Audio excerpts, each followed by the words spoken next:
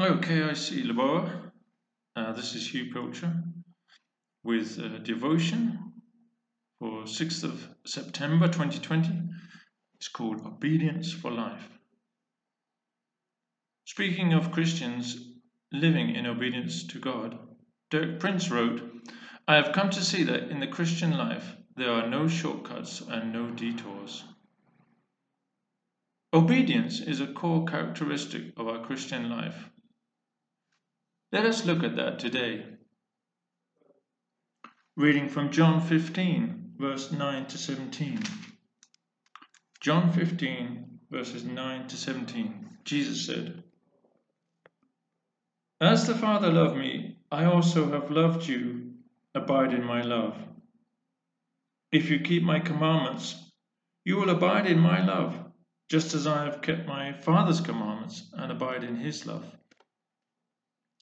These things I have spoken to you, that my joy may remain in you, and that your joy may be full.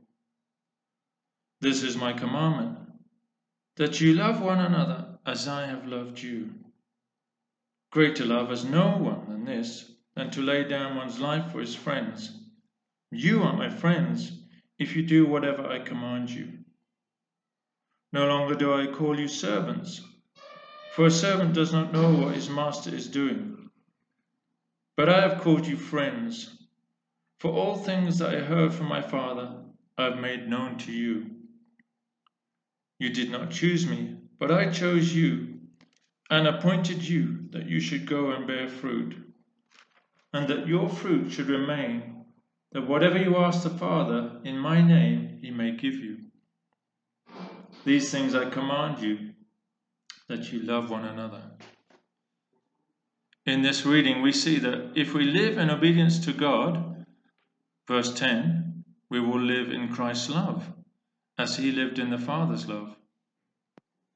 Verse 11, our joy will be full. Verse 14, we will be friends with Jesus and God. Verse 15, God will share his knowledge with us. Verse 16, we will bear fruit. And see Galatians 5:22-23 for more on the fruit of the Spirit. Also in verse 16, whatever we ask God the Father, he will give us. Verse 17, we will love each other.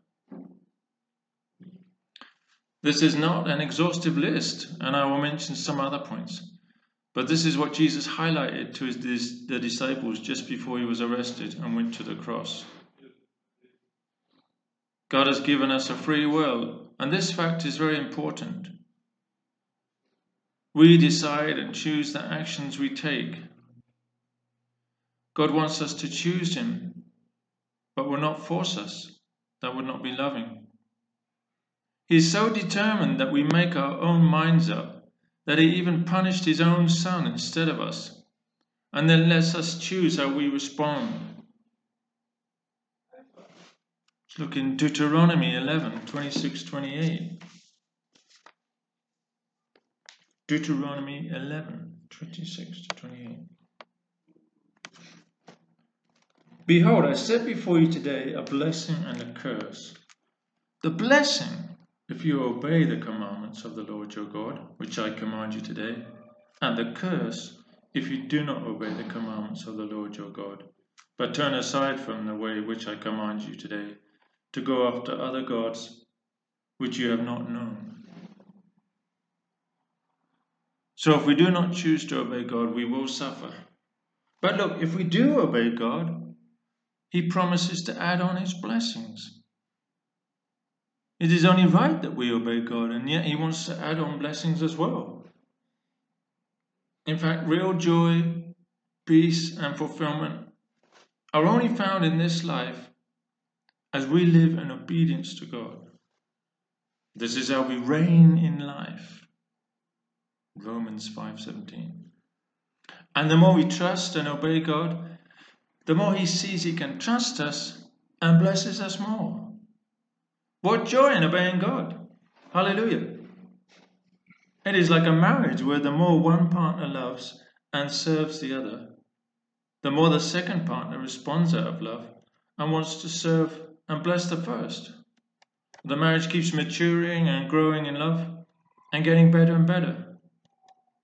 And of course, marriage is an example God has given us of the relationship and intimacy He wants with each one of us.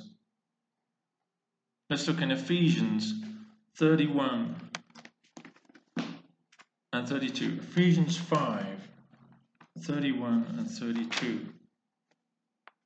For this reason a man shall leave his father and mother and be joined to his wife, and the two shall become one flesh. Verse 32.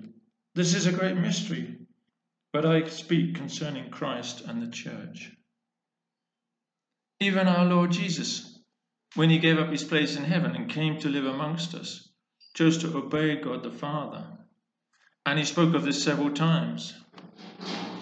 For example, John 5:30, Jesus said, I can of myself do nothing.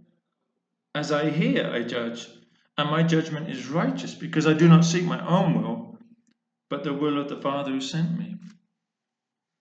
This pleased God the Father, who wanted everyone to know that Jesus was being obedient. And at one time he spoke out in a loud voice that he was well pleased. Peter was there and he wrote about it in 1 Peter 2:17-18. 1 Peter 2:17-18. God was very happy with Jesus, like a proud daddy. And you know that when we obey God, He's very pleased with us too. Yes, very pleased. It is good and important to please God. And we have it in Scripture too. Romans 8:8. Hebrews 11:5 and 6. And Hebrews 13:20-21. Let me read Hebrews 11:5 and 6. Hebrews 11:5 and 6. By faith Enoch was taken away so that he did not see death. And it was not found, because God had taken him. But before he was taken, he had this testimony, that he pleased God. But without faith it is impossible to please him. For he who comes to God must believe that he is, and that he is a rewarder of those who diligently seek him. So obey God. The Holy Spirit in you will help you. And God will respect and honor you and bless you abundantly. And He loves you so much. Amen. Let us pray. Oh God, our Father, we thank you for your love. We thank you that you've done everything we need for salvation. It's only right we obey and worship you, God, and honor you. And yet, when we do that, you just honor us and bless us even more. You share us. Jesus said that we will have the same knowledge that you shared with Jesus. And blessings, and you will do what we ask when we ask in obedience. And Father, we love you. Help us, we pray. We struggle. And that's why you taught us, because we have this rebellious nature.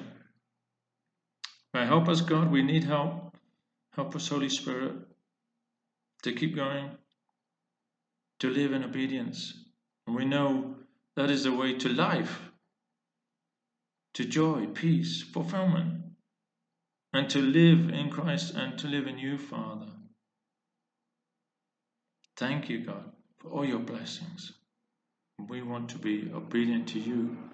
In Jesus' name, amen.